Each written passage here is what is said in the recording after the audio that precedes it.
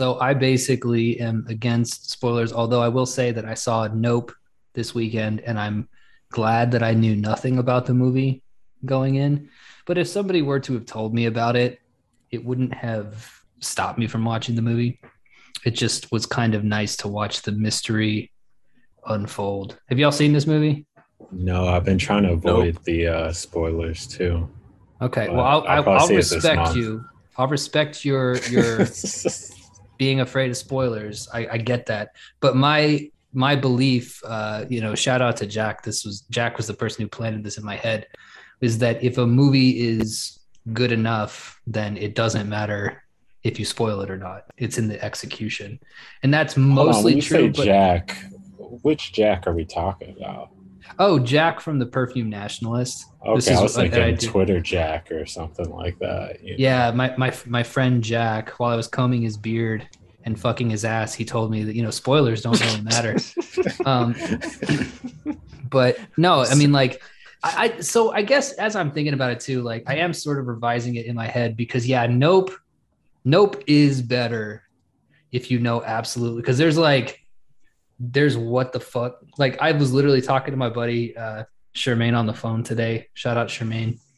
And I asked him if he saw it. He said yes. And then he said, "Bro, you're gonna have to explain to me what happened in that movie." And I was like, "Okay, cool. I got because it's that kind of movie, you know." Mm. It's like Jordan Peele's weirdest. I see Jordan Peele becoming a kind of David Lynch type figure in the future. I think I people fuck with thought he that. was gonna go. I think people thought he was gonna go more pop because of Get Out and Us, which are really good examples of pop filmmaking. But Nope is a step in a different direction. Yeah, I'm excited for it.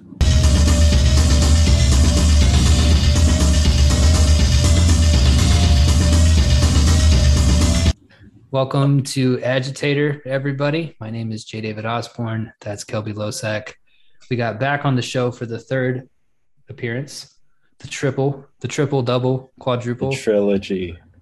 the trilogy. The triangle. The triangle. I'm throwing up the Illuminati sign right now. The Don't bring Holy that energy here. Trinity. Don't bring that energy to this podcast, bro. Hey, Don't it's bring okay. the. It's Black Illuminati. Black Oh, never mind then. Illuminati. Never mind. Grant Womack is back on the show. Grant's got a book coming out that I'm putting out on Broken River. 2 weeks from this recording, it'll be what? How does math work? 10 days from when this comes out. No, not 10 days. Fuck. 11. 11 days. Thank you. Yes, thank you. So it'll be Friday. It'll be the Friday after this one comes out. Along with David Simmons, Ghosts of East Baltimore, we got Grant's Black Gypsies coming out, and since it's me and Kelby's show, and we're both Broken River people, we get to promote whatever we want to on Yeah. in our little corner of the world. So we talked about Black Gypsies last time, so we're not going to tread the same ground, but we want Grant on number one because he blazed through the entirety of the Berserk manga in like 3 days. Is the craziest shit I've ever seen.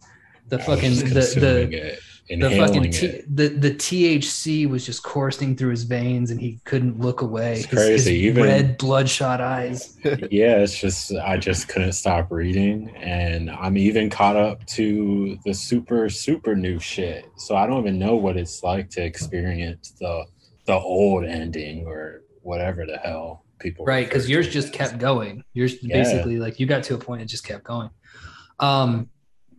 So we're going to be talking about Berserk volumes 22 through 26. It is a part of the Hawk of the Millennium or the Millennium Falcon arc, which is the longest arc in Berserk history. So we broke it up into chunks, and we got the first chunk today.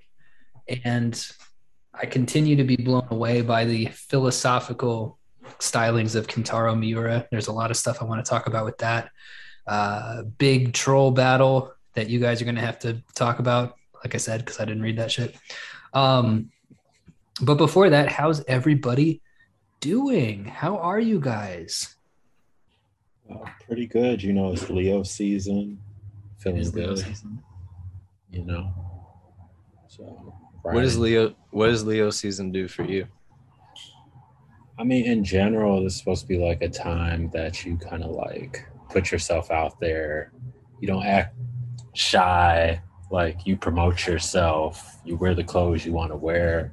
You want to say I'm fucking good looking, and everyone knows it. That type of shit.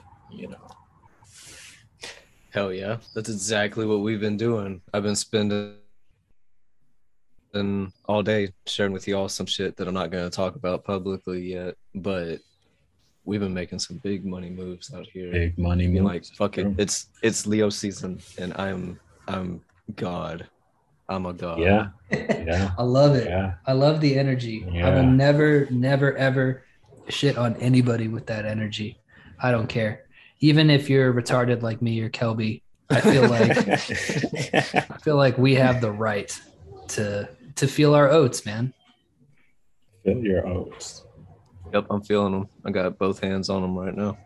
Right now. Damn. That's crazy. Like these aren't Quaker oats.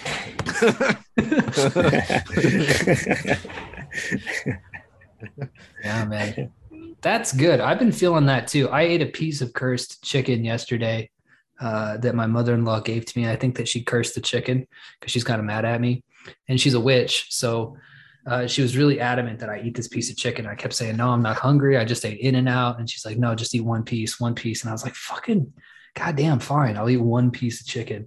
And I like shit green, and it was weird. It was really weird. Luckily, I take apple cider vinegar in it.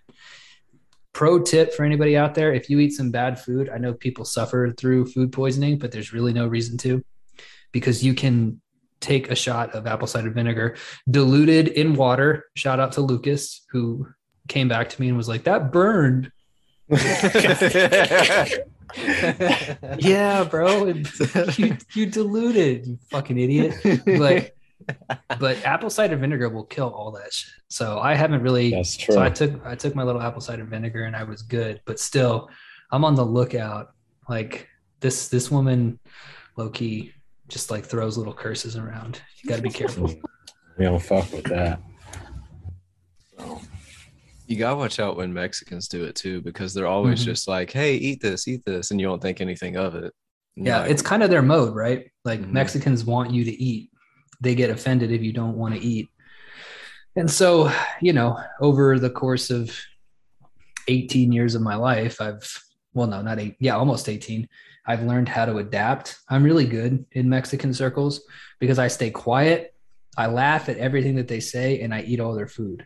And that's literally how if any guys out there who have a Latina girlfriend or boyfriend or whatever, you want to ingratiate yourself with the family, shut up. Don't say anything about yourself because they don't care.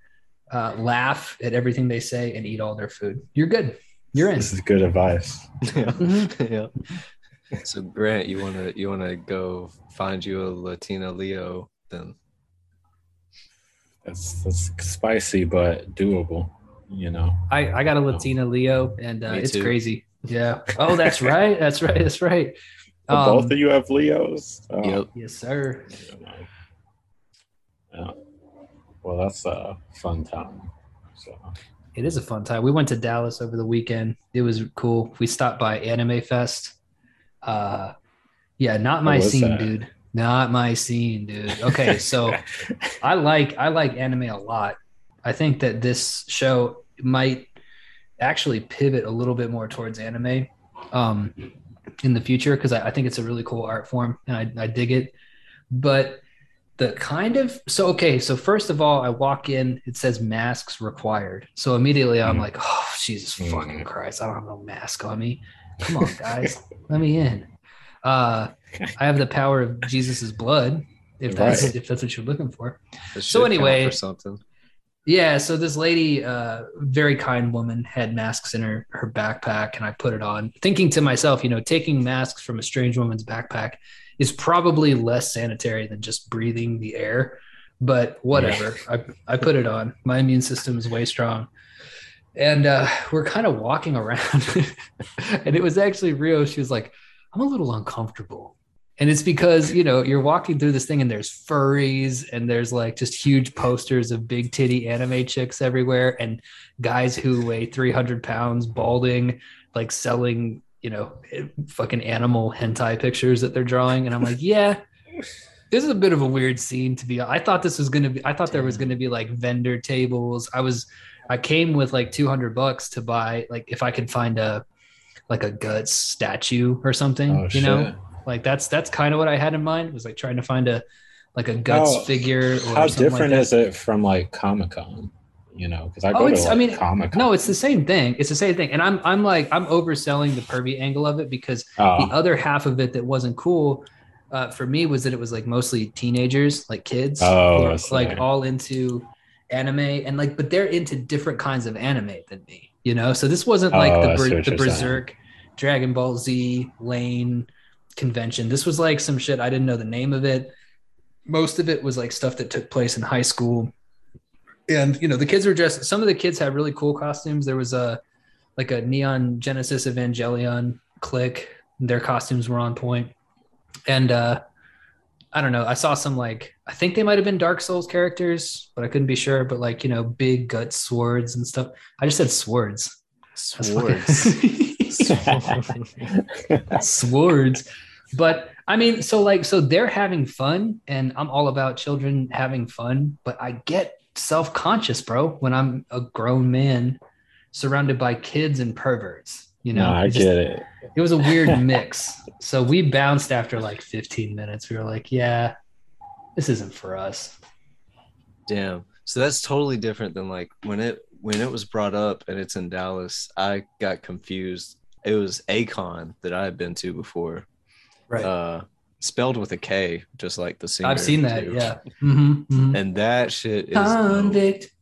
that music. was one enormous party. Like Yeah. they had Grindhouse Theater, they had J-pop live performances, a lot of cool anime. But of course, when I went, I was actually like probably 16. So That sounds lit, though. I mean, like, that sounds Yeah, it does like sound what like I was. a good time. Yeah, that's what I was expecting. I was thinking it was going to be that, but it was. I don't know. It just wasn't for me. I'm not going to shit on it, because those kids, like, it was actually kind of cool to see, like, there was like a dad, like a buff dad, right? He had a shirt with no sleeves on. His muscles were looking nice. And he was there with his son, who was maybe 10 or 11, had his hair dyed green. I think he was supposed to be a character from One Piece or something like that. And his dad, like, as they passed, his dad was like, "Oh, go over there. I think they got some One Piece stuff." So that was cool, right? I mean, it was cool to see, like, parents interacting, like, with their kids and taking them to this. But it was much more of a, I don't know, it was a very strange balance between it being like a daycare, but then also there's like after dark panels where they talk about how to write yaoi and shit. Right. I saw like one panel, it was called "Making Boys Kiss for Fun and Profit," gay erotica anime. And I was like, do you see what I mean? How that's just it's two weird things kind of smushed up together. Like, if you were to have it's weird to have like a Blues Clues convention mixed in with, like, Showtime After Dark convention. It's just a strange vibe. yeah, Sesame Street and True Blood. Mm-hmm. Yeah, crazy. That's a better comparison, right? Because it's like, it's not like there was hardcore porn anywhere, but there was some shit, like, I don't know why, but I get so skeeved out when I see furry drawings and furries in general. Sorry to all the furry listeners. Do your thing, live your truth. That's fine. But there's something extraordinarily disturbing to me about your lifestyle that I just can't. I just can't get over it. It's right? just That will not your always be cup of weird to tea. me. It's not my cup of tea. That's correct. Yeah, there's too much hair in that tea. Yeah, too much hair and like jizz. I just when I learned that they fuck in the outfits, it made them like, I don't even want to get close to them, because, like, I don't know if they get that shit dry cleaned. It's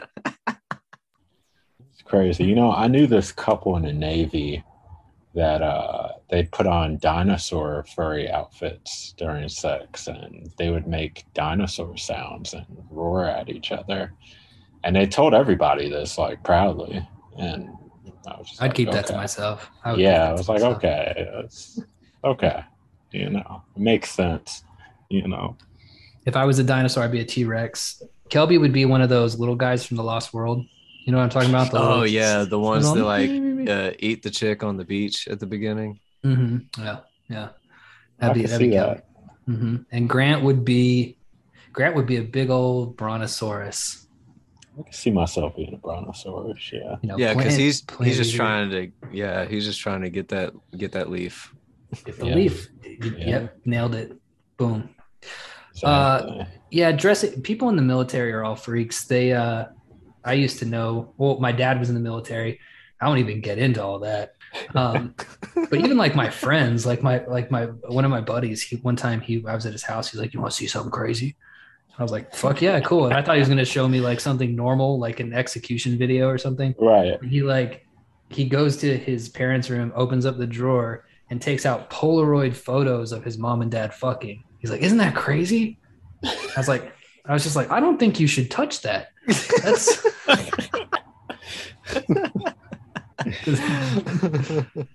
savages, though, full of the military's full of sad. Grant knows you were in it. Yeah. Yeah. It's a crazy world. You know. Mhm. So. Grant's a freak. Yeah. Yeah. Are you a freak? I would say depends. Occasion depends. You know. Depends on the It's like, situation. yeah, the I'm a person. freak, man. Sometimes I even eat pussy. Sometimes, bro. Sometimes. In the middle of it, she turns Sometimes. around. Turns around, does a different position. You know. Oh man, was there any crazy? Oh, there was some crazy sex in these volumes. Huh? There was some crazy. Some troll rape. There was some crazy rape. Yeah. Yeah. I was like, wow. As soon as I saw the troll, first thing I was like, that troll's raping somebody. It was because you just know it's ugly. It's got a phallic looking head. It's gross looking. So you're like, I know. Like Miura cannot escape the hentai trappings. I think it makes it better personally. I think it makes it better too. I was like, oh shit, they're fucking the shit out of the village women. Yeah. Yep. You see they're dangling dick and balls. And I'm always kind of like, because it's not well, it's pretty explicit, but it's not so explicit. So I'm like, is this what's happening? And then you see the little animation of it going like, and I'm like, oh, yeah. Right. You know, sometimes the women look like they're enjoying it from time to time. That's a thing. Yeah, we talked about that. That's part of the tradition of Japanese art. It starts with the Fisherman's Wife, that classic painting from I think the 16th century. It's pretty fucking old, of a woman with like a squid on her pussy. And the squid's like looking at her all crazy. Like, yeah, bitch, you love this shit. But yeah, the tentacles are like flicking her nipples and shit. Like, so I don't know where it comes from. I'm sure a scholar somewhere who's probably really good at parties, you know, investigated all this shit and knows exactly where it comes from. But there's in like Uratsuki Doji or Wicked City or, you know, any of this kind of tentacle porn hentai, the key, the underlying thing is that, you know, a woman's being raped by a multi-armed tentacled beast, but she's kind of like, damn, this shit is low-key fire. This is low-key fire. I'm not telling anybody. I'm never going to tell anybody, but I'm going to pretend like I'm retarded like Casca. But low-key. I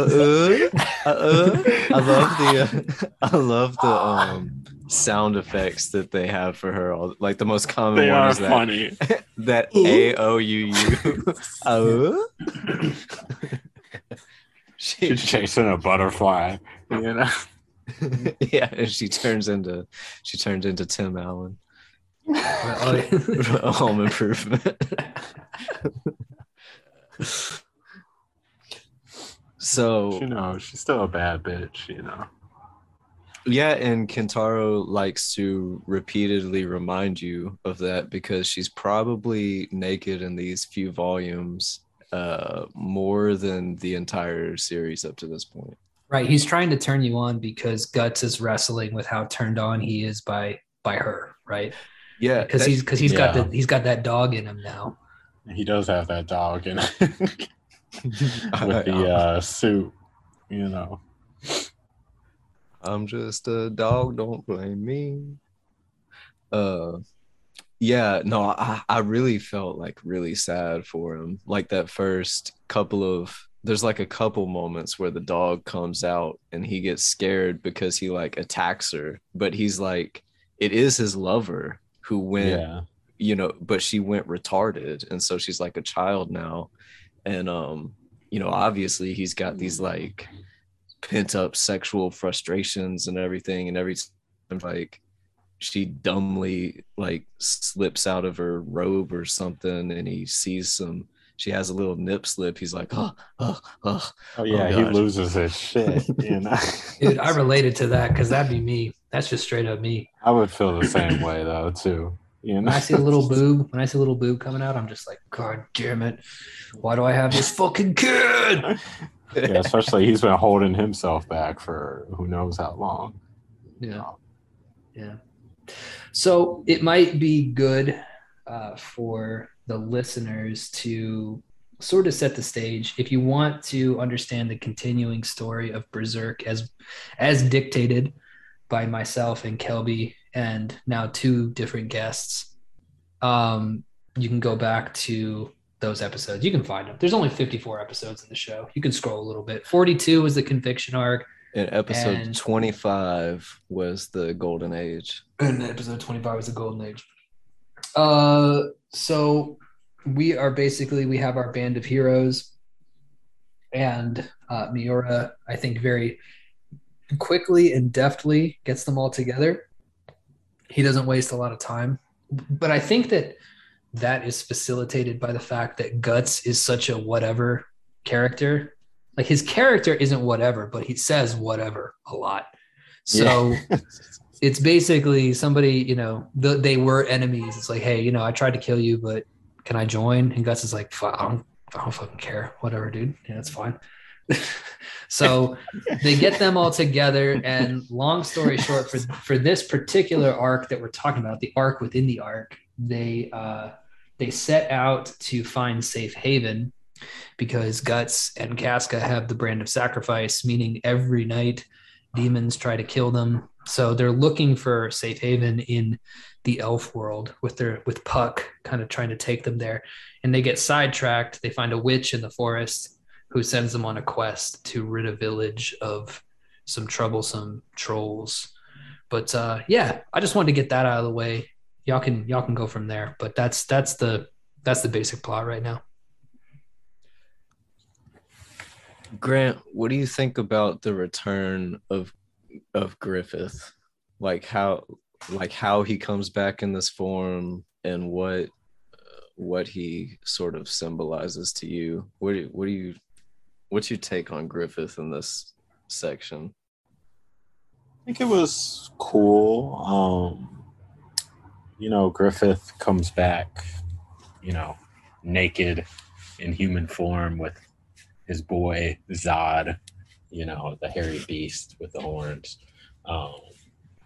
But I don't know. I mean, I haven't really thought that deeply into it, to tell you guys the truth.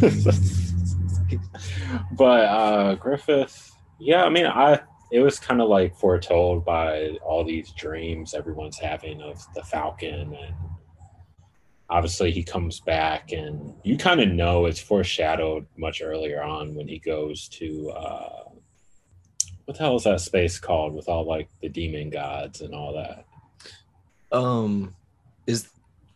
Is there a name for it for the God Hand realm? They talk about it. It's the astral plane, basically. Oh, the astral plane. Yeah, I think when they're in the astral plane, that definitely foreshadows kind of like this isn't the end. Obviously, Griffith, he's had this dream of beginning his own kingdom.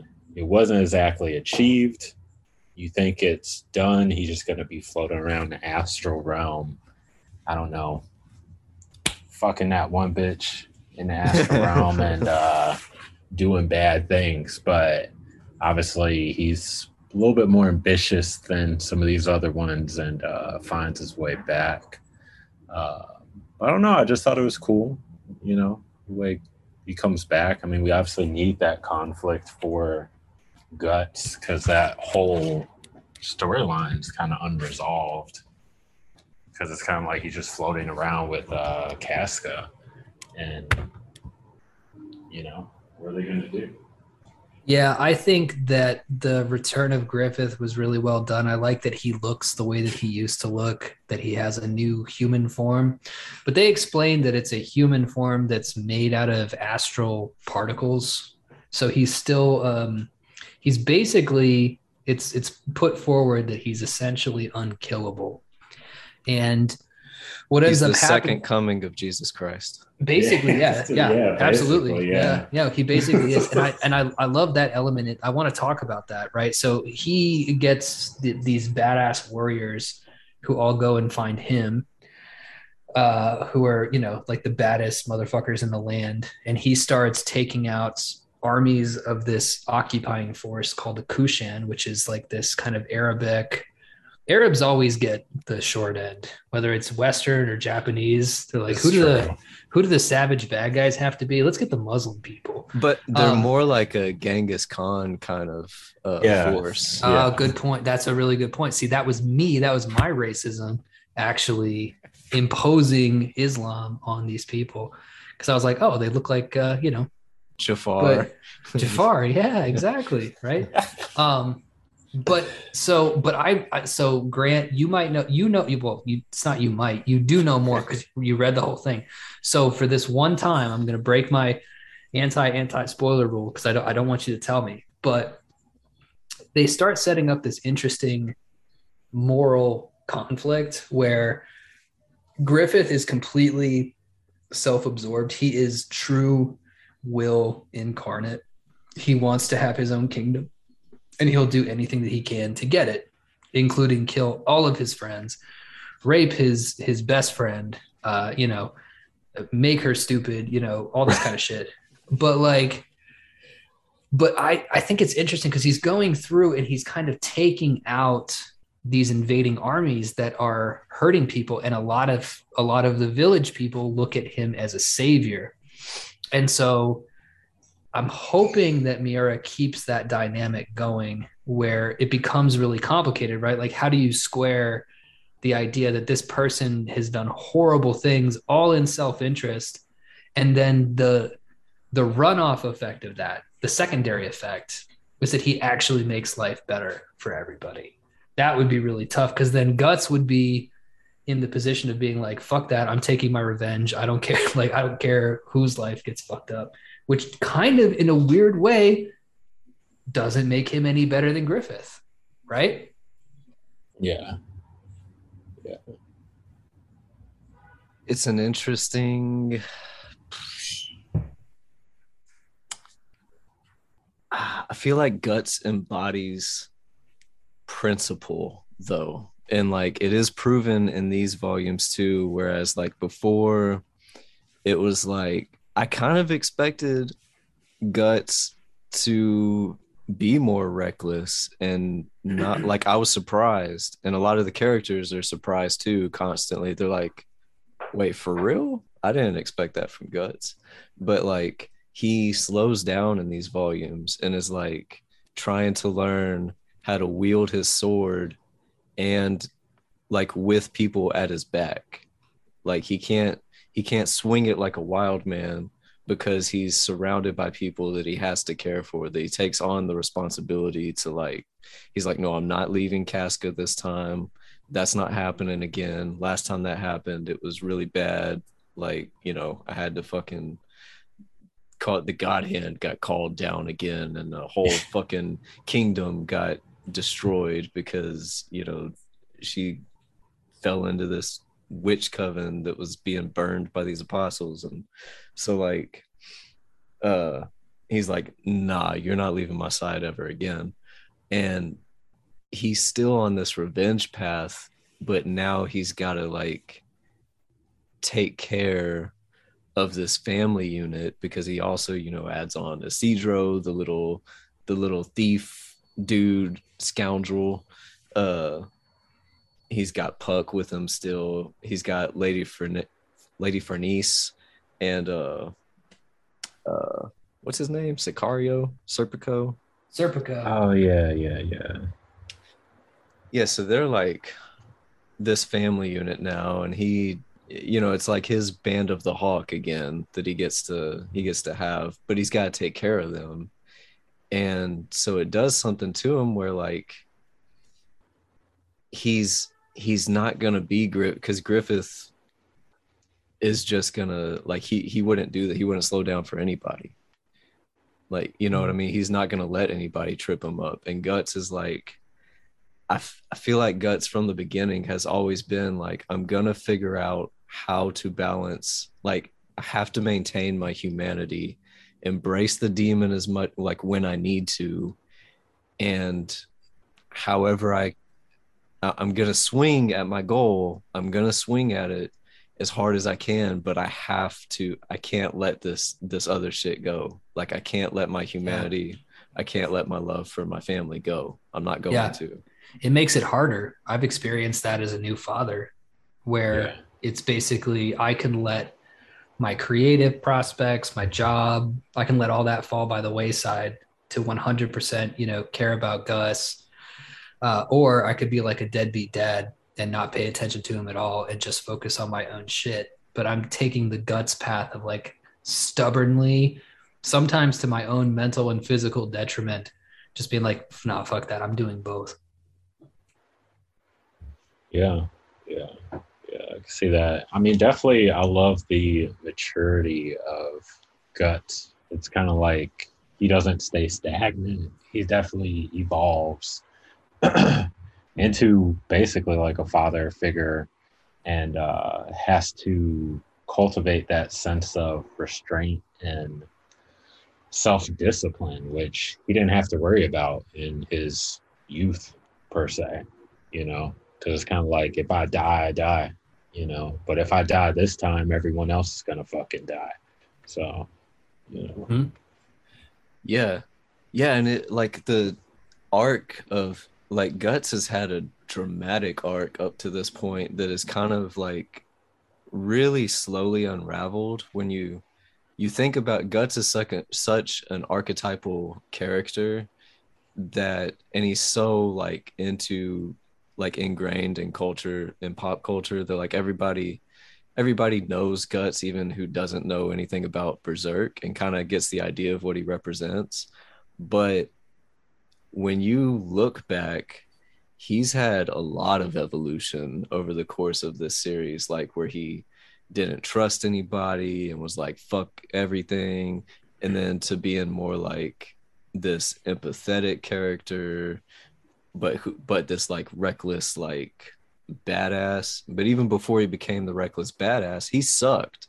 Like he was he not did. he was not a good swordsman starting out. He was terrible. He just was relentless. Like he wouldn't stop fighting, even though he fucking sucked. Like, so he's had like a lot of evolution up to this point of being like, yeah, like that father figure who has a demon inside of him. And I relate to that big time because Oh, yeah. I'm, you know, I'm an aging, fairly young, still bipolar father with a lot of ambition. So like I'm getting older. I've got this demon in me, but I got this family that needs me. So you're like Guts. So you just don't sleep. That's the whole thing about Guts that I think Miura renders so perfectly, is that he becomes exhausted because the answer to how he does all of this at once is that he just doesn't ever sleep. Yeah. and that's some real shit, right? It's like you actually can do both, but you can't do that and sleep at the same time. And I like what Kelby pointed out about him not being good at first and just swinging his sword and getting good through experience, because one of the major life lessons, philosophical tidbits I picked up from this read through was he's training Isidro to be a swordsman, right? Because that's kind of his deal with this kid, is like, you helped me, so now I'll train you in the ways. And Isidro kind of expects that he's going to get a teacher who's going to, make him meditate under a fucking apple tree for 3 hours and, like kind of be a Yoda sensei type guy.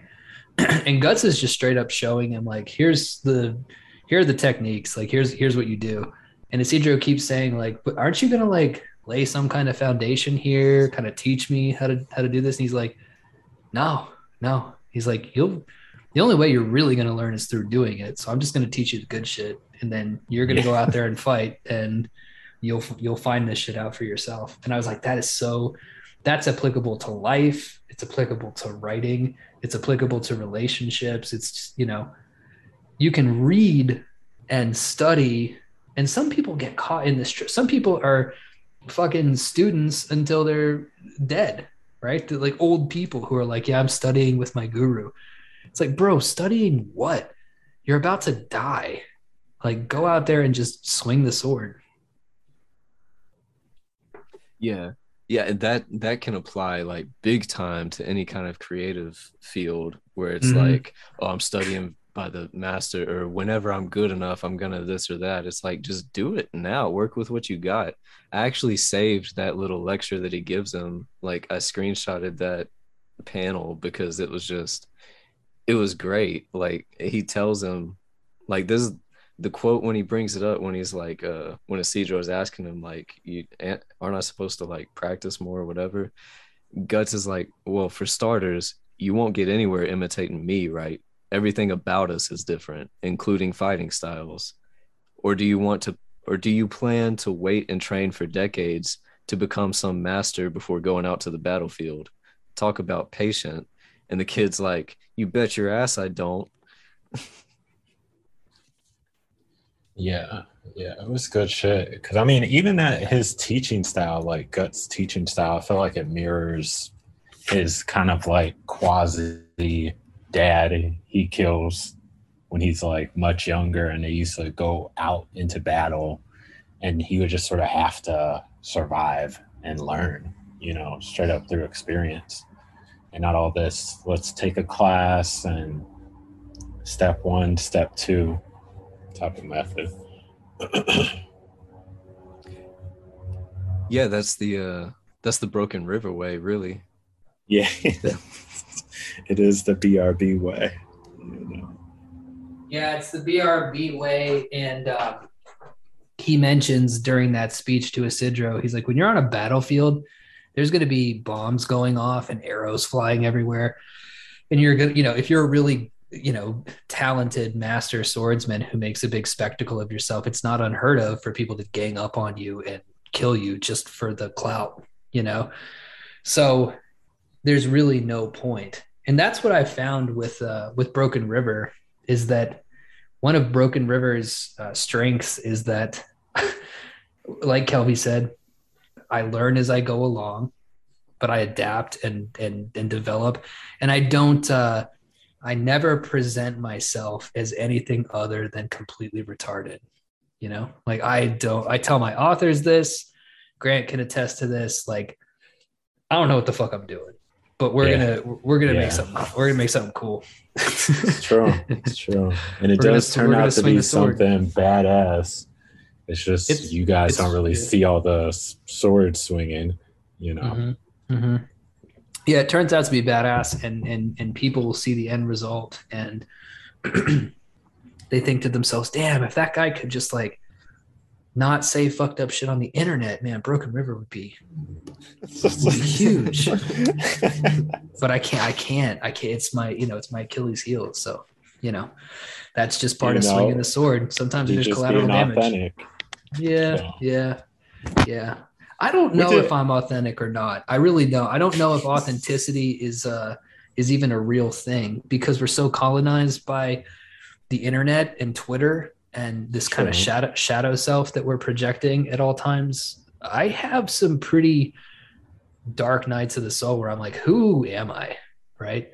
And then it just turns out that I'm just JDO. I'm just a guy. The one and only. The one and only.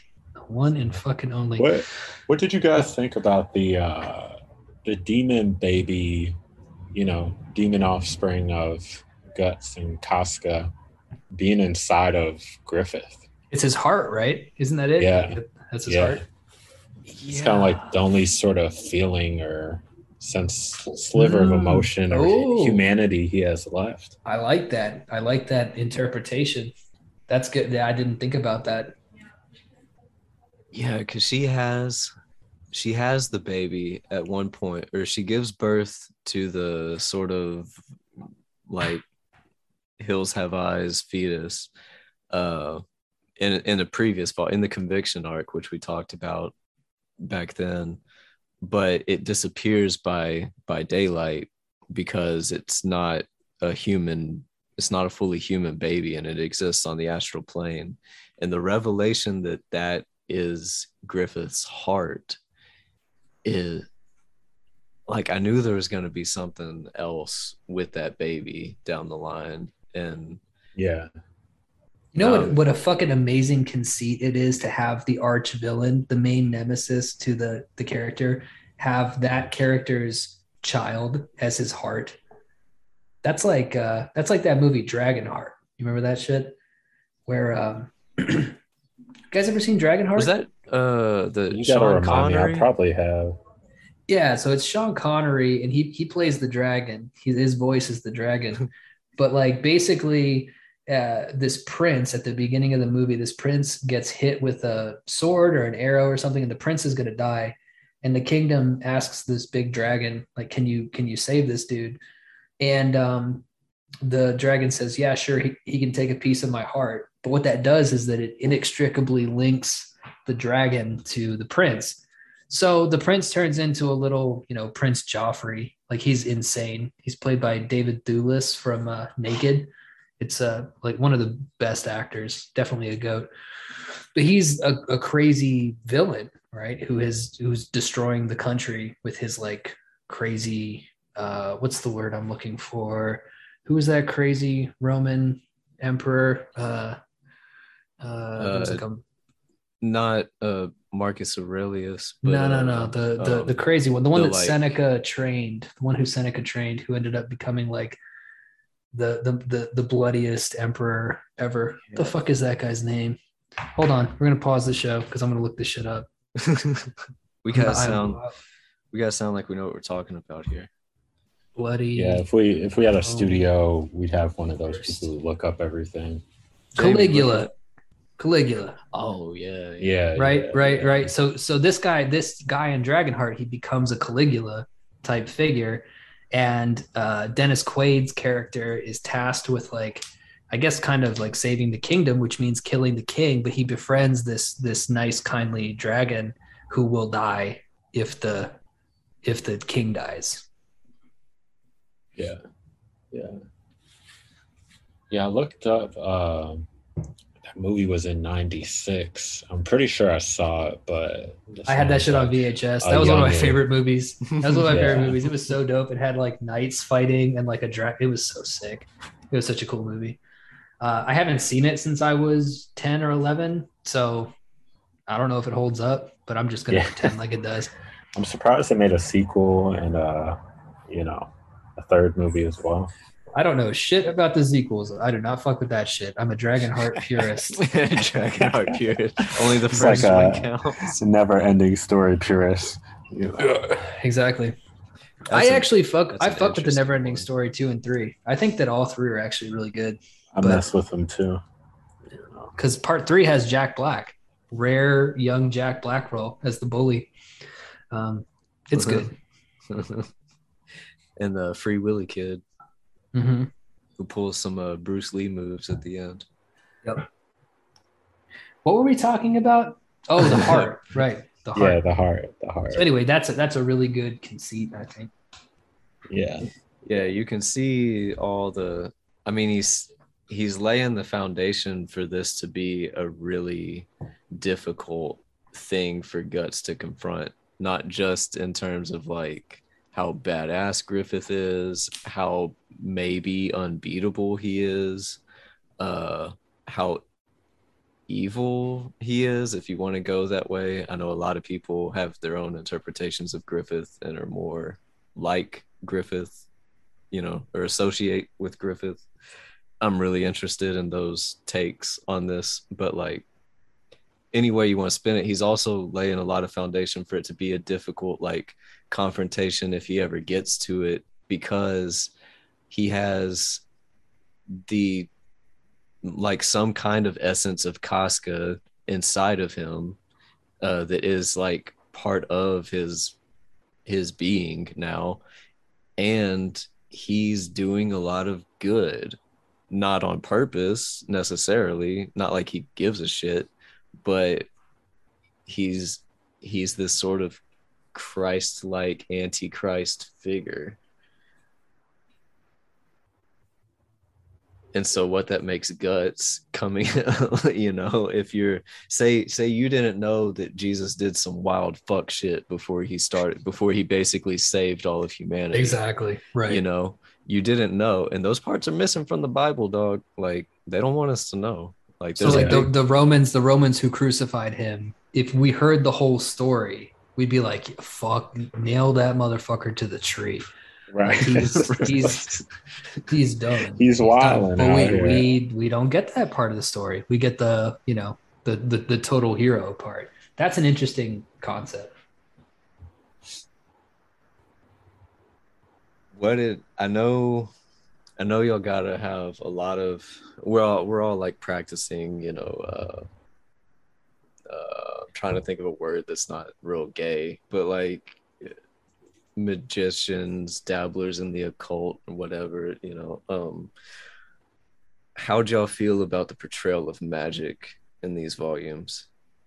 Because okay, what happens is one of the people that he comes across that they're actually saved by in the woods is a witch, and the story takes on a much more Dungeons and Dragons fairy tale like tone with her addition to the cast.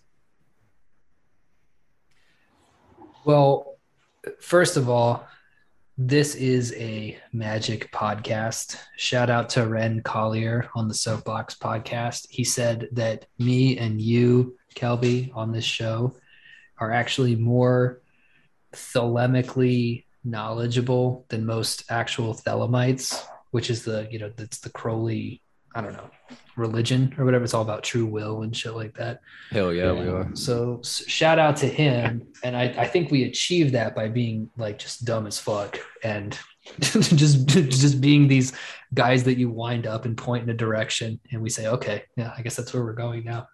But as magic experts, right? Complete pros, nothing left to learn. I would say that I think Miura's depiction of magic is startlingly accurate. Like actually, like I really feel like that's how that shit works, because it he doesn't take the cop out of it being unexplained. He actually explains how the magic system works, and it is all in these characters' heads essentially. Like you have to imagine stuff for it to become true, and that's just real. That's just how reality works. Yeah, I think I definitely love that aspect, because obviously you guys know I fuck with the occult magic. I have the damn magician card tatted on me. So all about manifestation, all that good shit. But anyway, I feel like he definitely read some books or did a little bit of research or talked to someone, or if not, he may practice some magic, you know, even for this to be this successful. But I feel like all the witches, when they're trying to kind of like do spell work or do protection magic, it's kind of like they have to concentrate, keep their intentions focused and pure. If you get like physically hit, it breaks your concentration, it breaks the spell, it breaks the density and the matter of what they're projecting or what they're doing. So I love it. I definitely thought it was great, because I was a little worried it was going to be some cheesy, like, you know, they just say hocus pocus or, you know, some words and some badass shit was going to happen. He masks what the witch says with a little bit of like mumbling or whatever, but he throws in like barbarous names into the text, you know? Yeah. like some real magic shit. So it's so it's like, yeah, he definitely did his research. I like that you bring up whether or not he did some work to get Berserk to be as famous as it is. And I was telling Kelby this, but I think that Miura does understand magic very well, and that my pet theory is that he made a deal. It's like, do you want to write one of the best books of all time and make something that is a lasting cultural artifact? And he was like, yeah. And then the demon said, okay, you can do that, but you'll never see it finished. Right? That's what I think the deal was. I mean, maybe. Yeah, I mean, it's definitely plausible. Because, I mean, people work with deities and entities all the time and make certain deals or offerings in exchange for a result or outcome. You know, I Yeah, mean, right, I was thinking personally, like maybe he was out here burning sigils and, you Well, know, think about it this way, bro. Think about it this way. Okay. So he wrote something. It's the only thing really of note that he did. It was his whole life. So the deal is, do you want to be Kentaro Miura, unknown, nobody, whatever, or do you want to be Kentaro Miura, the guy who wrote Berserk, one of the best books, never mind manga of all time? And so he says, like, yeah, sure.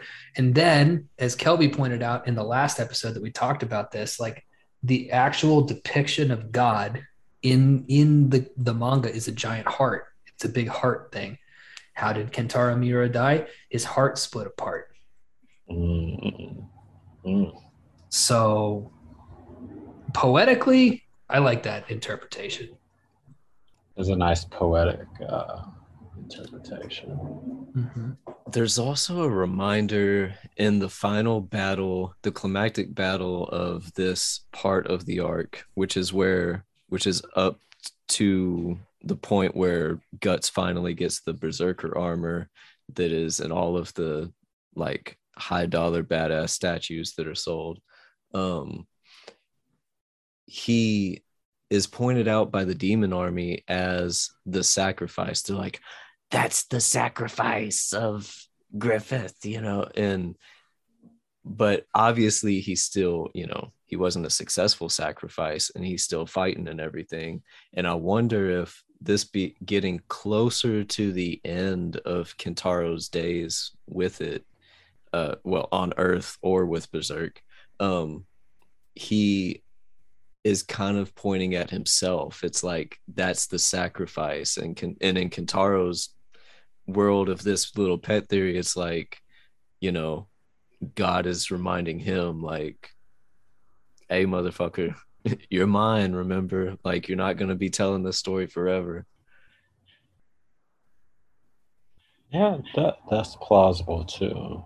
All this makes me think. Because then I'm like, they were both like, I was watching some videos about how there's some theories on Guts and Griffith being modeled after his childhood friendship with old boy who's taking the reins over right now. Yeah. And I do wonder if that was kind of like, like through art you could manifest things. So I wonder if he did kind of like manifest his own death through this book, Could have. It's the scary thing about playing with these kind of forces. Yeah. That I 100% believe. And we brought up the Grant Morrison Invisibles connection. Yeah. And Grant kind of backed off. And to his credit, I don't blame him. It's a little scary. He said that, I stopped putting myself into the book that much. But if Miura didn't stop, because he's Guts, and he doesn't like, the name of the book is called Berserk, which comes from Viking warriors who would take mushrooms, and they're like kamikaze pilots, right? Like they're just going in there to go crazy and die. It all starts to get a little creepy, right? Like the book is called Kamikaze, right? The book is a final, to the death Hail Mary of greatness. We're getting deep here. Which, would you guys do it? Would you do it? I don't know if I would do it. I don't know if I would do that shit. It's tough. I don't know, maybe. It would depend on what part of my life I started doing, like, riding a berserk and Because now I got my committing to it. son. Now I got my Yeah, son. because you'd have to think about your family and other Yeah. people. You I can't mean, just. he'd be set. If I made Berserk, he'd be set. Yeah. Kentaro Miura, by the way, did not have any children or wives or anything. He was very monastic in his pursuit of doing this one thing, which is kind of like, I feel like, you don't have to live your life that way, but I like having, I would put him as kind of like a saint figure. I don't know anything about his personal life, but that's not important. But somebody who's that committed to the one thing, who basically, I think what resonates with people about Berserk is not just the lessons that it teaches, but this kind of unspoken, free-floating idea that the creator was living that kind of guts life, like he was singularly focused. He was just swinging the sword until his heart exploded. Well, it didn't explode. The valves came apart, but same difference. In an explosive fashion. In an explosive fashion, yeah, very instantaneous. By the way, in a weird way, aortic dissection it's kind of a merciful way to go, because I think you die in seconds, right? Like you're just done for the most part. Actually, that's not true. I know somebody who had an aortic dissection and they lived. And she lived. She lived. We'll get a heart doctor on a future episode. Fuck no doctors on this program. Nope. We'll get a heart shaman. Heart shaman. Fuck yeah, we'll talk about the electromagnetic field of the heart. I don't mind talking about the electromagnetic field of the heart. I don't want to hear a heart doctor say shit.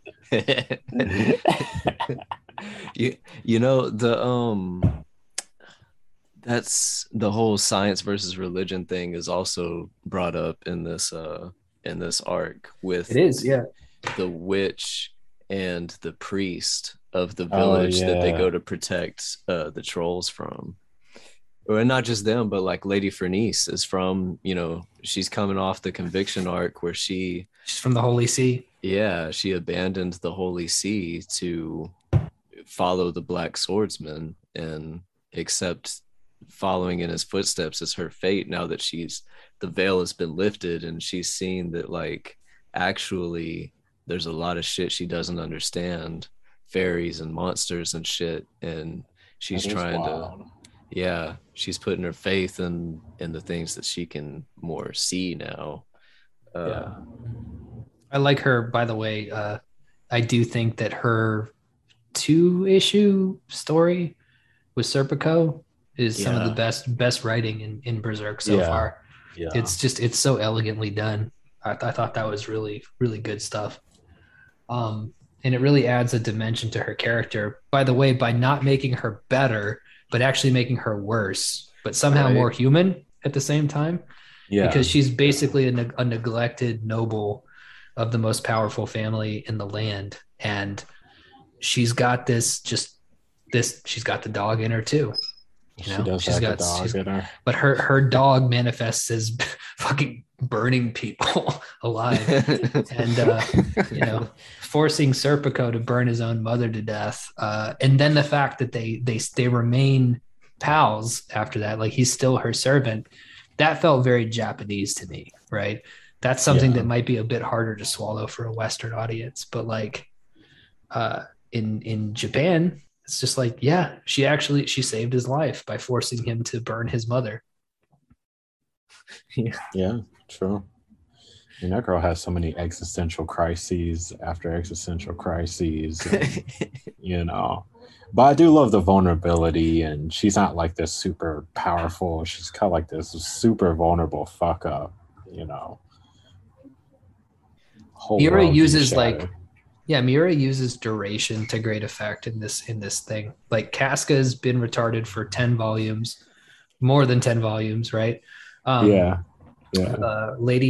Furness is she's going through her dark night of the soul, and it's like it's not necessarily developing, but you're just kind of seeing her in a state of confusion for volume after volume, and that temporal, that time that we spend with her like that is kind of just as effective as trying to show character development through like metaphor or some kind of trick or whatever.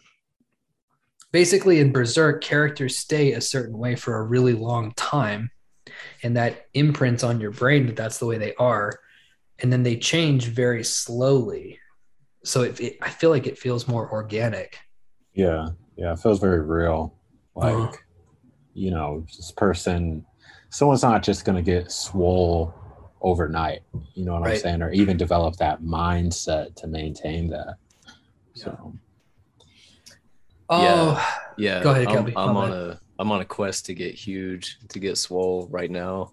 And I was looking back at, so it's been a long process for me, and I finally got over the major hurdle that always set me back, which was being able to eat, because I fucked my stomach up doing drugs like a long time ago, and like tore holes in my stomach and everything, and like it was really hard to even just eat much. But I got to a point where I can keep food down, like on a mat, like I can eat more, I can make myself eat more. So now I'm over that hurdle, and now I'm into the like, okay, I'm kind of on a normal person playing field now, so let's build up. And I looked back at a picture I took a month ago to just kind of start charting my process and everything, and to now I'm like, you know what, I'm actually seeing it, so let's go. But it is that slow. It was like a month ago, and I'm just seeing a little bit of progress. I'm like, but okay. And that, yeah, that's, you know, that's a lot of what is going on with this. It's this organic development. And you know, bringing up Lady Furness and her like sort of slow growth, when she's caring for Casca, that's what she's tasked with, right? Like she wants to follow the Black Swordsman, and so Guts is like, okay, yeah, you can watch my retarded wife because I'm a danger to her, and I need somebody to. I want to bite her tits off. I want to fuck her so bad. I just want to bite her tits off. The dog in me comes out. So he, so she's tasked with keeping an eye on her at all times, not letting her get away and shit. And she sees it for the longest time as retribution. It's like, you know, she was the bitch who wanted to burn her at the stake. You know, she was leading that crusade to burn all the witches, and she threw her in that group. So she kind of sees this as her as like retribution. But then when they're in the den of trolls, and she feels, instead of like being overwhelmed, whatever, she goes after the trolls with the dagger, being like, back the fuck off of Casca, like I'm her protector. She's like, no, wait, is this retribution, or is this my redemption? Like now I have something to care for, that gives me a purpose. It's not a punishment, it's purpose.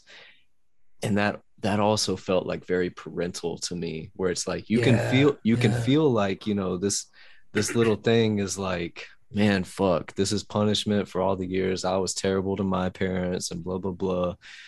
It's like, or is this your redemption story? It's like all the fucked up shit you've done, you know, being reckless and whatever and destroying yourself. It's like, well, now you have a reason to live in this little person. Mm-hmm. That is one of the most profound things ever said on this show. I think, straight up, I'm not even joking, because that's an idea that I've never thought of, that I think is really good for people to sit with. So I'll repeat what Kelby said. When you do bad shit in your life, the urge is to punish others or yourself for the things that you do, when in actuality, the things that you pursue as punishment are actually a distraction from how you legitimately overcome those things, which is by finding a purpose, right? In a weird way, like you have to accept the hate, right? Because punishment is an attempt to absolve yourself of your sins. But that ain't it. That's not the way to do it. No, you just have to live with those sins, right? Those sins don't go away. But the harder thing to do is to find purpose. And in a weird way, the punishment angle or the destroying yourself angle is actually the bitch move in that, because then you get to kill yourself and flame out, and you don't have to accept the punishment for what you've done anymore. But the real man way to do it is to live with your past every day and accept that in tandem with an actual purpose, how you can actually do good. Yeah, I mean, it's a great message. I mean, old girl definitely has some big ovaries for taking that sense of responsibility on, especially with all the fucked up shit she's witnessed and did, you know, willingly.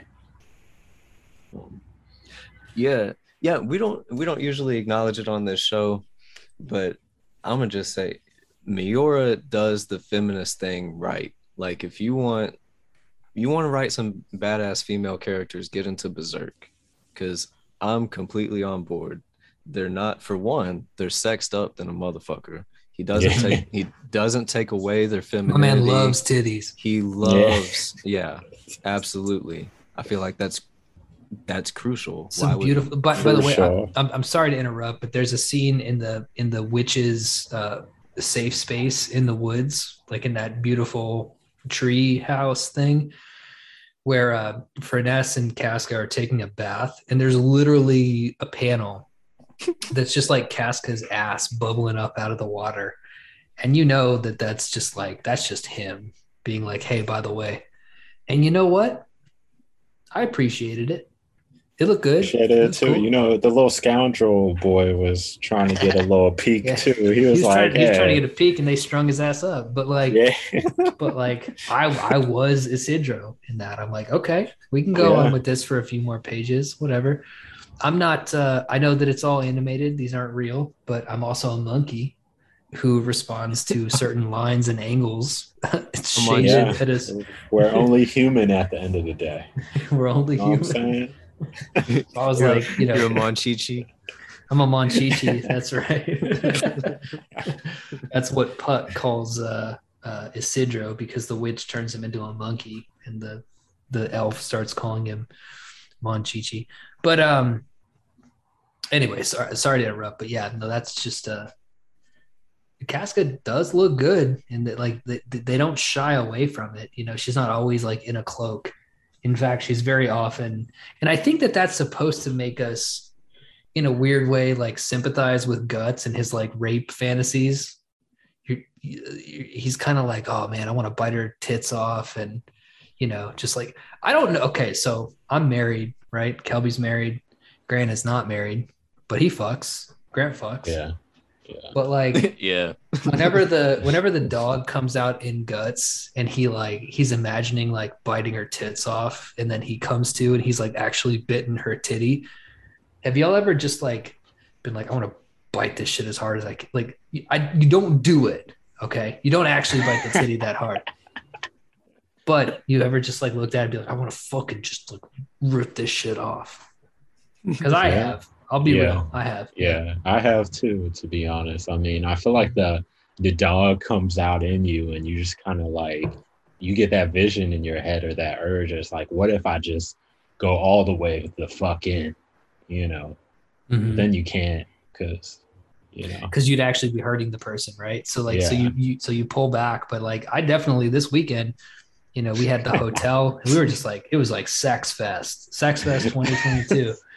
And there were some times where I'm just like, I want to just like throw you into the wall, like put your head through the drywall. You know what I mean? But it's love. It's not like, it's not hate. It's hard to describe, right? It's just lust. Like the passion and the lust. Yeah, like, exactly. It rises up.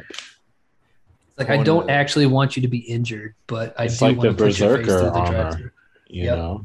Yep. Mm-hmm. I want to reenact some scenes from Black Gypsies on your ass. Bro, I had the Black Gypsy scene going on. Oh man, Oh, good. so great. It's Good. so great Happy to for you. be a parent and have your kid dropped off with grandma because like you get in the zone. The fuck are we That talking about? I forget. women and Oh, women. Feminism. Largely, I'm not a fan, but we can keep talking about women. a That's lot fine. of a lot of how I connected, and maybe that keeps this on a male, like, I don't know how Yeah, many you calling women this shit fuck with feminist makes Berserk. me like it makes me like Berserk less when you call it feminist. And I'm like, maybe, like, is that just how the female characters speak more to the male audience? Is like, damn, okay, I relate to this. I relate to being horny. And Mhm. then when they have their dark night of the soul, you're along with it. I'm like, I feel what Lady Furness is feeling here. Like, yeah, Yeah. Yeah, Yeah, you yeah, I do. fuck yeah, with this. yeah. I think what you're saying and what's really interesting is that if you're a man who's writing a masculine piece of fiction, the way to be quote unquote feminist is to not deny your masculine impulses, right? Is to be the other with a capital O and be like, I don't get women. I'm not a woman. I understand my perception of women and I'm not going like, he doesn't do crazy shit like, have them run around in bikinis and shit like that, which is tight. Like that's cool in its own way, kind of like Yeah, Boris no, Vallejo style. But it's it's like, but Yeah. it's never that. No, go ahead. I was just gonna say, like, he's not a simp, right? Like a lot of these writers we see now who are like, Yeah. I just want to hear about the female experience. Kentaro Miura is like, I don't want to hear about the female experience because I don't understand it, but what I do understand is people and how people act. Yeah. And it's feminist in the way that he doesn't pull any punches with the sexualization, like Kelby was saying, but he also just kind of recognizes them as people, which is, to be honest, bro, that's the best I think you can hope for with a male writer. Vice versa for females, like writing men. It's like you Yeah. you don't get us. You'll never get us. Uh, you won't get us because we're too simple. We're too simple. Yeah, you'll be Uh, looking too deep, and it's like, I swear to God, yeah, I'm retarded. Like, yeah. Yeah. But Yeah. if you're writing about real life, like the way that people would react in real life, it suddenly becomes, female supremacy or male supremacy, whatever, right? Like it becomes sympathetic because you're treating them as people. So it's this somewhat counterintuitive idea that by really leaning into the male gaze, you get a truer picture of at least our perception of females than if we were Yeah. like, she's like in the Hunger Games and she's a badass and she can fight. Shut the fuck up. A bunch of these writers do this shit, right? Like all these kind of simp writers, they're like, my lead character is a woman. And I'm like, okay, that sounds bad. That immediately sounds bad to me. That immediately sounds bad to me. You don't see that very often, right? With women, where they're like, my main character is a guy. Otessa Moshfegh is the best at this. And She is the best at it, but she does the same thing. She does the same thing. Yes. They don't She feel treats them as people. necessarily. Yeah. No, she treats them as people. I think she is a representation of the inverse of that because her dudes feel a little gay. Like, even when they're not, well, in Maglue, super gay, but yeah, yeah, because they literally are. But yeah. but it's they feel like people, even though they feel a little alien as a dude. Reading some of them, I'm like, kind of dude acts like this, but they do feel like people. Mm-hmm. Mm-hmm. So focus on making your characters people. Excuse me, people first. And then you just, like, if you make them people and you develop them as characters, the humanity kind of comes secondary, right? The reader inserts the humanity into this human character. But if you come out and you're like, this is my character, he's a guy, but he doesn't have a dick. and he's fucking stupid, and he's the guy from the King of Queens, and his wife is the smartest person in the room. It's like, yeah, okay. Yeah. I mean, people might like that, but it doesn't feel real. And then conversely, it's like, I have a female character and she is a badass warrior goddess. It's like, no, she's not. Shut up. It talks No. down to the men, you know. That might be something that sells if you're selling to 14-year-old girls who need that in their lives, which is why it should exist. Written by women, not by men. It comes off as weird, right? Like, we're going to be the ambassador for you. It's like, no, you just write characters with all their fucked up flaws and whatever. Like, write someone who's human, you know. Yeah, right. Exactly. I don't know. I mean, I sound like I'm contradicting myself, right? Because on the one hand, I think appropriation is great and people should write whatever they want. But it's just kind of like cynical. I think that white people, here's what I'm trying to say. I feel like white people, white men in particular, literally do have a colonizing mindset for everything, right? Yeah. And when they see something trending, whether that's gay people or trans people or women or whatever, they want to consume and own that thing. And I think that they do it through their art, right? Versus somebody like me, who I have no urge to do that. I build up a defensive wall by saying, you know, kind of heinous, offensive shit to keep people thinking that I'm like a certain kind of way. Meanwhile, I try to write like real characters.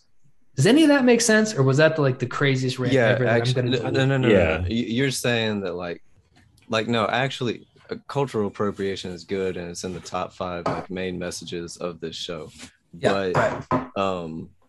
Your characters got to be human. Yes, they got to be human, and you can tell when the author does not respect the humanity of whatever class of people, women, a different race than them. Like, whenever you have this sort of ambassador stance you're taking in writing this two-dimensional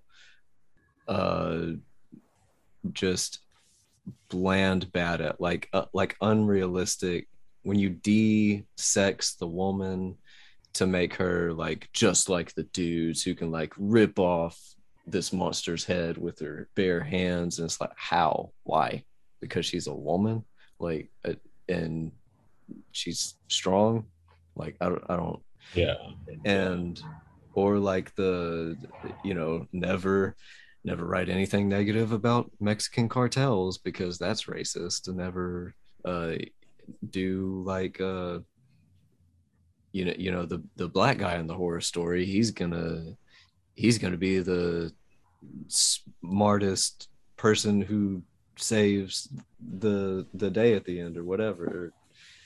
Which those on, man, now I'm going on a wild rant. No, I mean, I get what you guys are saying, because I feel like there's a line where you have to find the humanity in your characters, and if you can't, you should pretty much abandon ship. Because I feel like, personally, I'll write other races, I'll have some gay characters, but there are certain things where I'll really sit down and try to think about it. Like, could I write a gender fluid character? Technically, yeah, but I respect it, but I don't understand it on a deep enough level to kind of like write it in a way that gives it justice. So I'm not going to even bother trying to do that, because I'm just going to fall face first, you know? Oh, you know what? The way to do it is actually the way Miura writes women, is to acknowledge that you don't understand,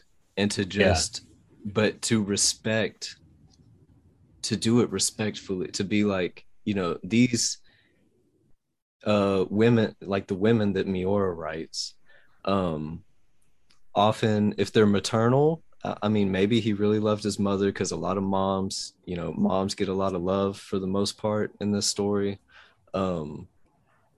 Children, you know, he keeps sort of pure and broken in this, like, really broken world that leaves a lot of the children as orphans and whatever, but still with a sense of innocence and everything. And women, he has this, like, he's like, I think they're hot. I don't really understand the mind of a woman. But they're gonna, like, they're people too. They're written as people. They go on deep journeys of the soul, just like any of the characters, just like Guts. I mean, just like the main characters. But Yeah, it's like you didn't do your research, right? Is what you're saying. It's like you got to do your research if you're going to have a trans character in your book. The way Yeah. that Kelby and I write Black people, the reason why is because we've been surrounded by Black people our whole lives, basically. I'm Black, so I can do that. Right. Kelby's Yeah. Black. I'm not Black, but like my dad's Black and my sister's Black and my friends are Black. You know what I mean? So like if I'm writing a Black person, I feel like I have a good enough grip on it through being around it through osmosis. It's like you're immersed in that culture. So. Yeah, you're immersed in it. And it's kind of like, I don't know. I feel like Kelby nailed it when he said that you have to acknowledge the difference, which is the beauty of having, characters in Silence of the Lambs like Buffalo Bill, who's a weird trans drag queen guy who wants to cut his dick off. That is the perfect example of a movie that does not understand trans people at all, but is acknowledging that and using that energy. You see what I'm saying? And Berserk is good at that too. Like Kelby was saying, I'm not going to just repeat everything that he said, but I really do think that that's the key, is that if stylistically you acknowledge that this is a thing that's outside of you that you find fascinating, you don't understand, but you want to include it because you think it's so interesting, you have to somehow stylistically acknowledge that rather than just being a series of academic talking points in the form of a novel.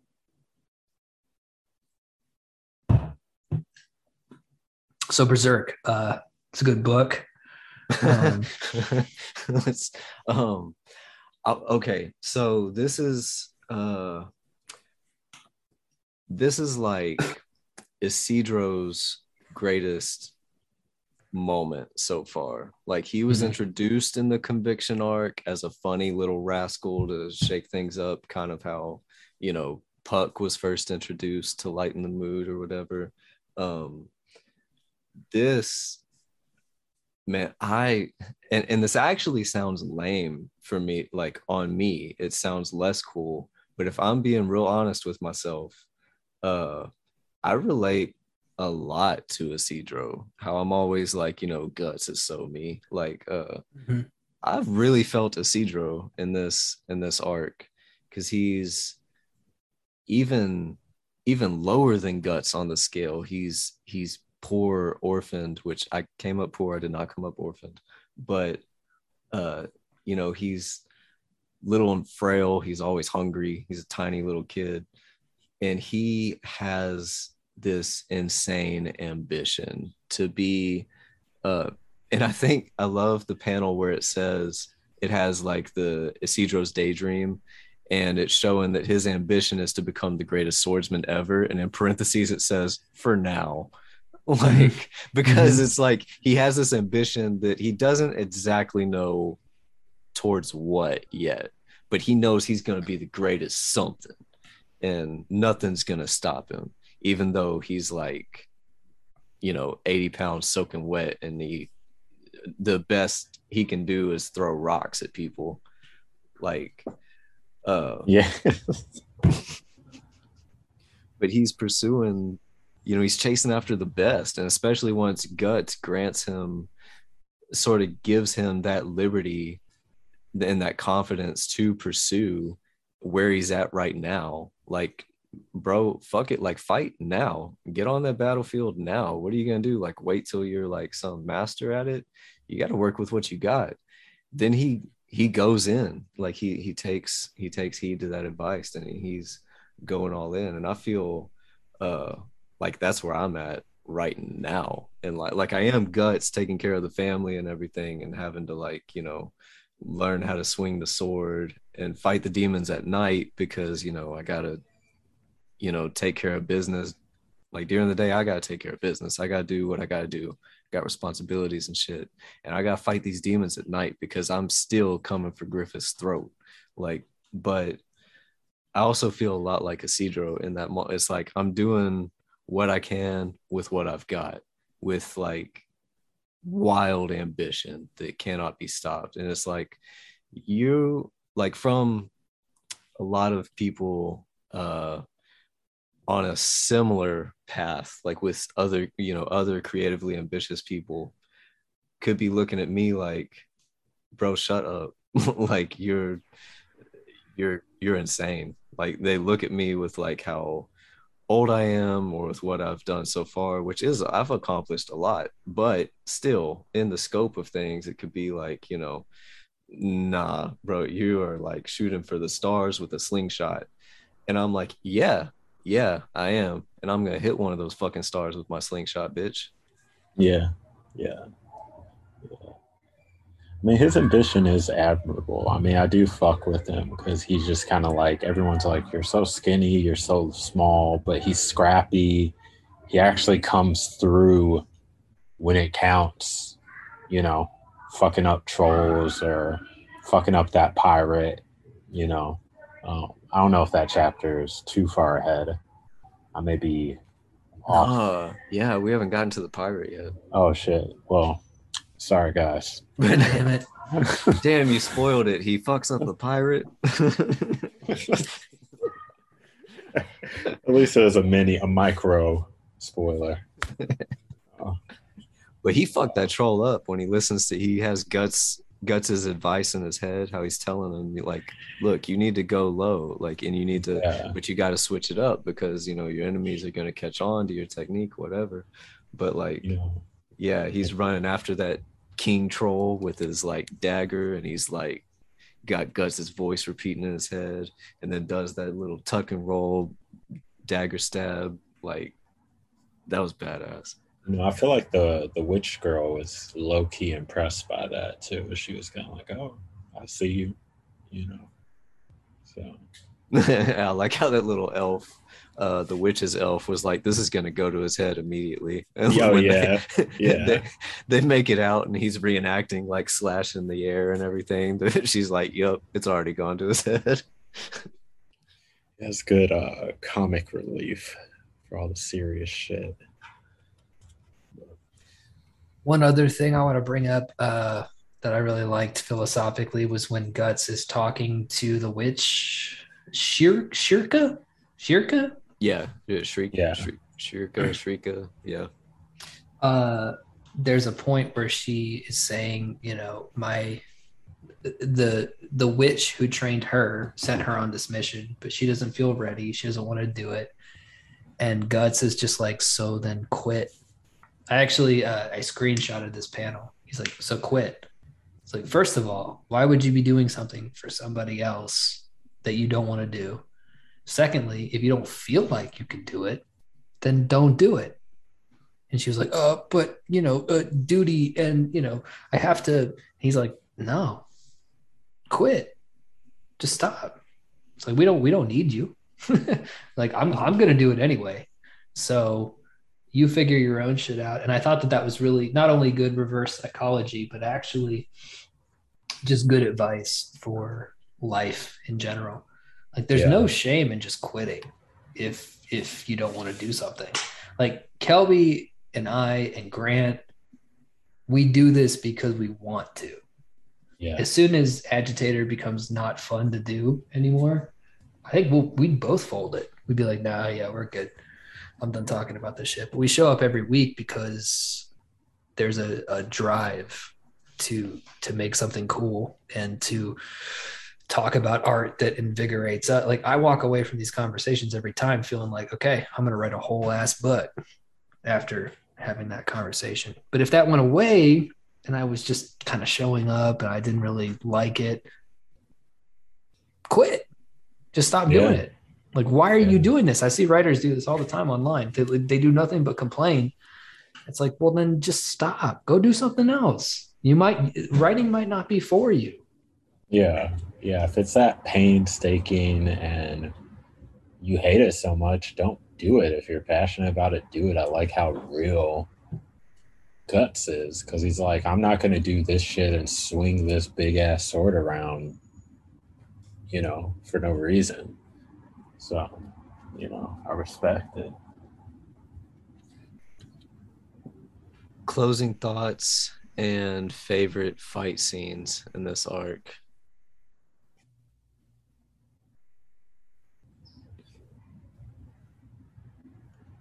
I gotta think a second.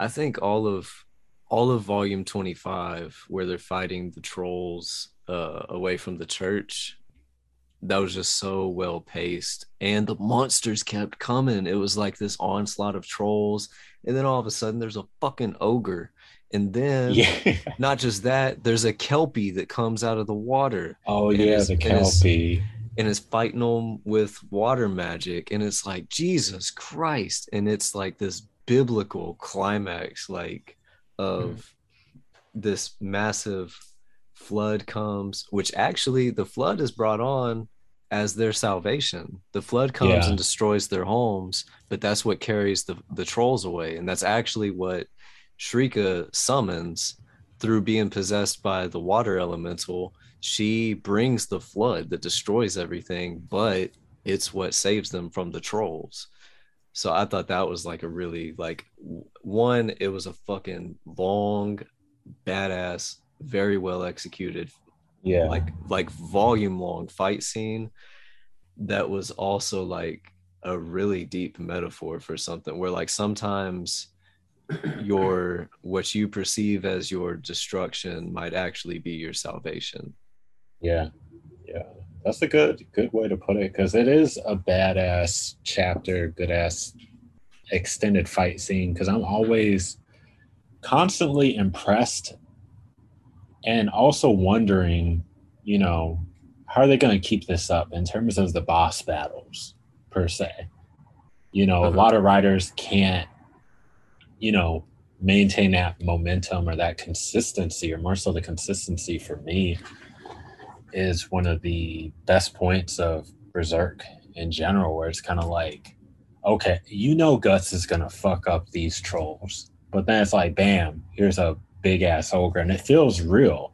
It doesn't feel like forced or this wouldn't happen. It all feels very plausible within this world and its constructs, Mm-hmm. And it's just kind of like, bam, here's what the hell is the thing? The kelpie comes out. There's more trolls. Like, the whole team has to work together as a unit to overcome it. It's not just Guts always saving everyone's ass. It's everybody, But yeah, that was a amazing chapter. Would you say your favorite fight scene as well, or? Probably, because I'm trying to think back, because certain things kind of mesh together. I don't want to spoil. Yeah, no, I understand. I read all this. When David said he got up to volume 24, I was like, so which one is that? Because, I read all this on because I think about, like, the Demon King, the assassins with the Kushkins and whatever, all that's pretty badass. All the little subplots, it's just so well done. I just fucking love it, Bro, the two big dudes with, like, they have, like, foreheads for knuckles, basically. Oh yeah. That just, like, obliterate people with one punch. Those dudes are fucking crazy. Yeah, that shit was crazy, but great arc in general. I know we only covered a portion of it, but not having read the part that you guys are talking about, so I might revise this, but my favorite is actually the fight between Guts and Zod at the very beginning.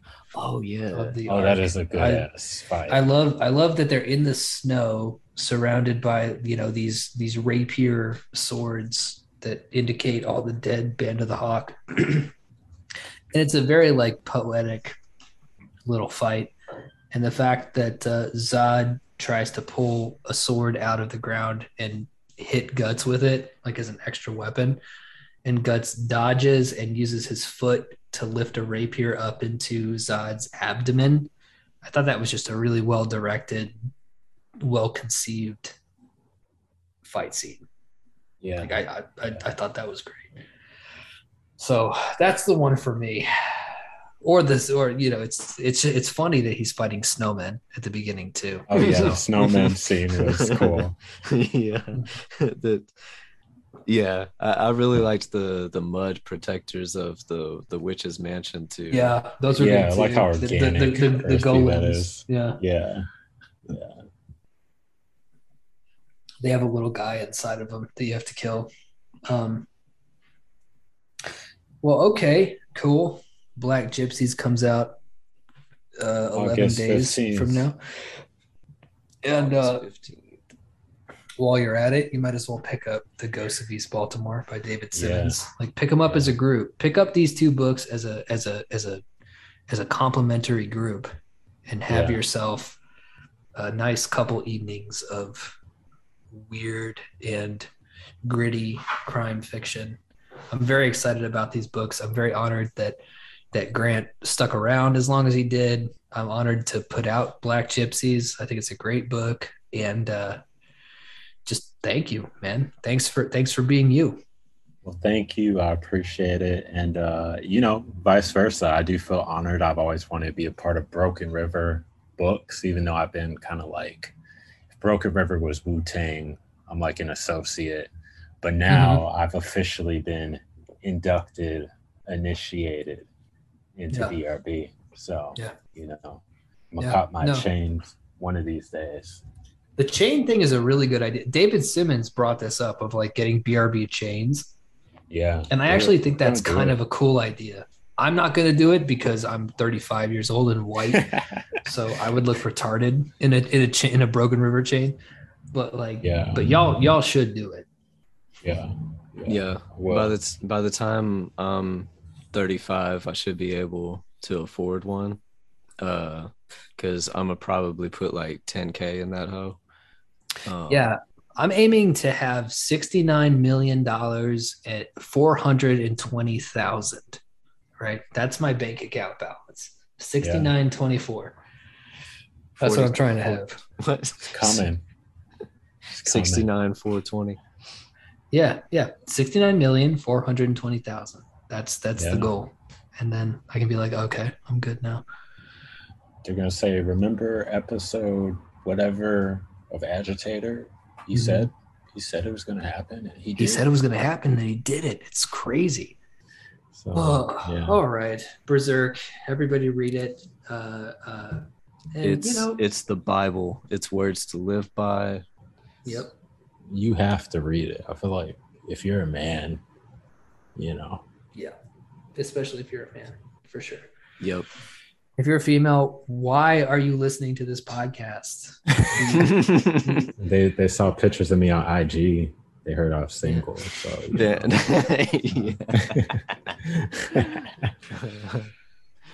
All right, fellas. That'll do it. Bye, Black Gypsies.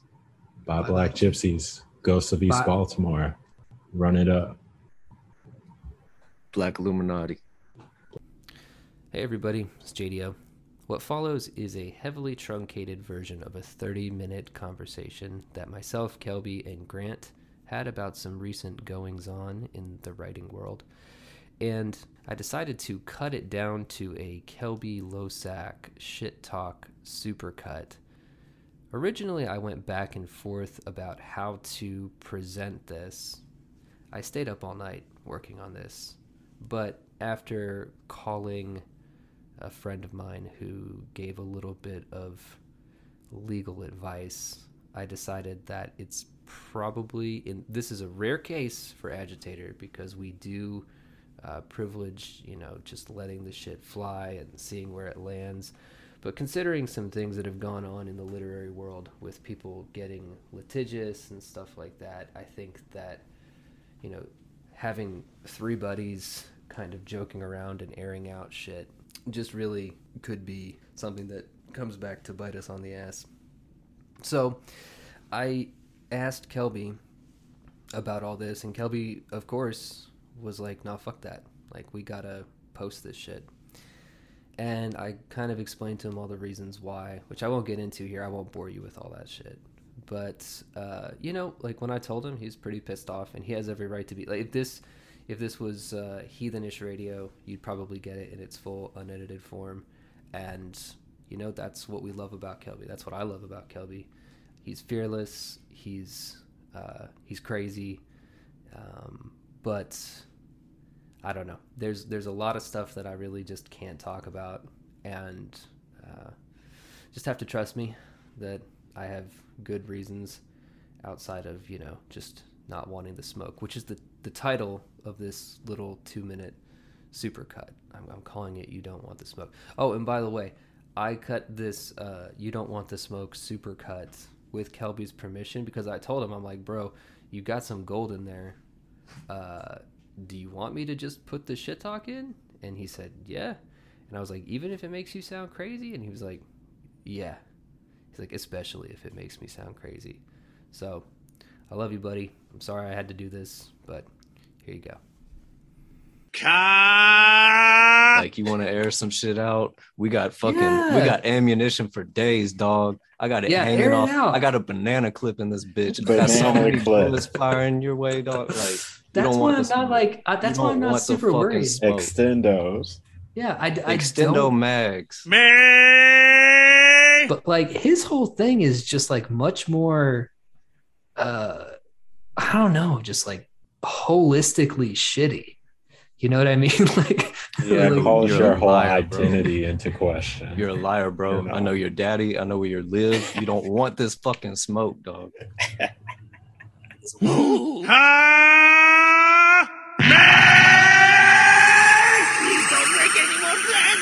Calling people out, shit. Yeah, here's my thing, bitch. I'll call your ass out. You ain't from the hood, dog. Like, fuck you and your poor poverty exploitation bullshit, dog. You know why we got beef? Why we got personal beef? You and me. Like, David don't count in this. He ain't got no animosity, but fuck you. Fuck you forever. Because you don't come to me and look me in the eye like we're fucking brothers. We're cut from the same cloth. No, your pompous bitch ass like is not anywhere near in the league of where I come from, bitch.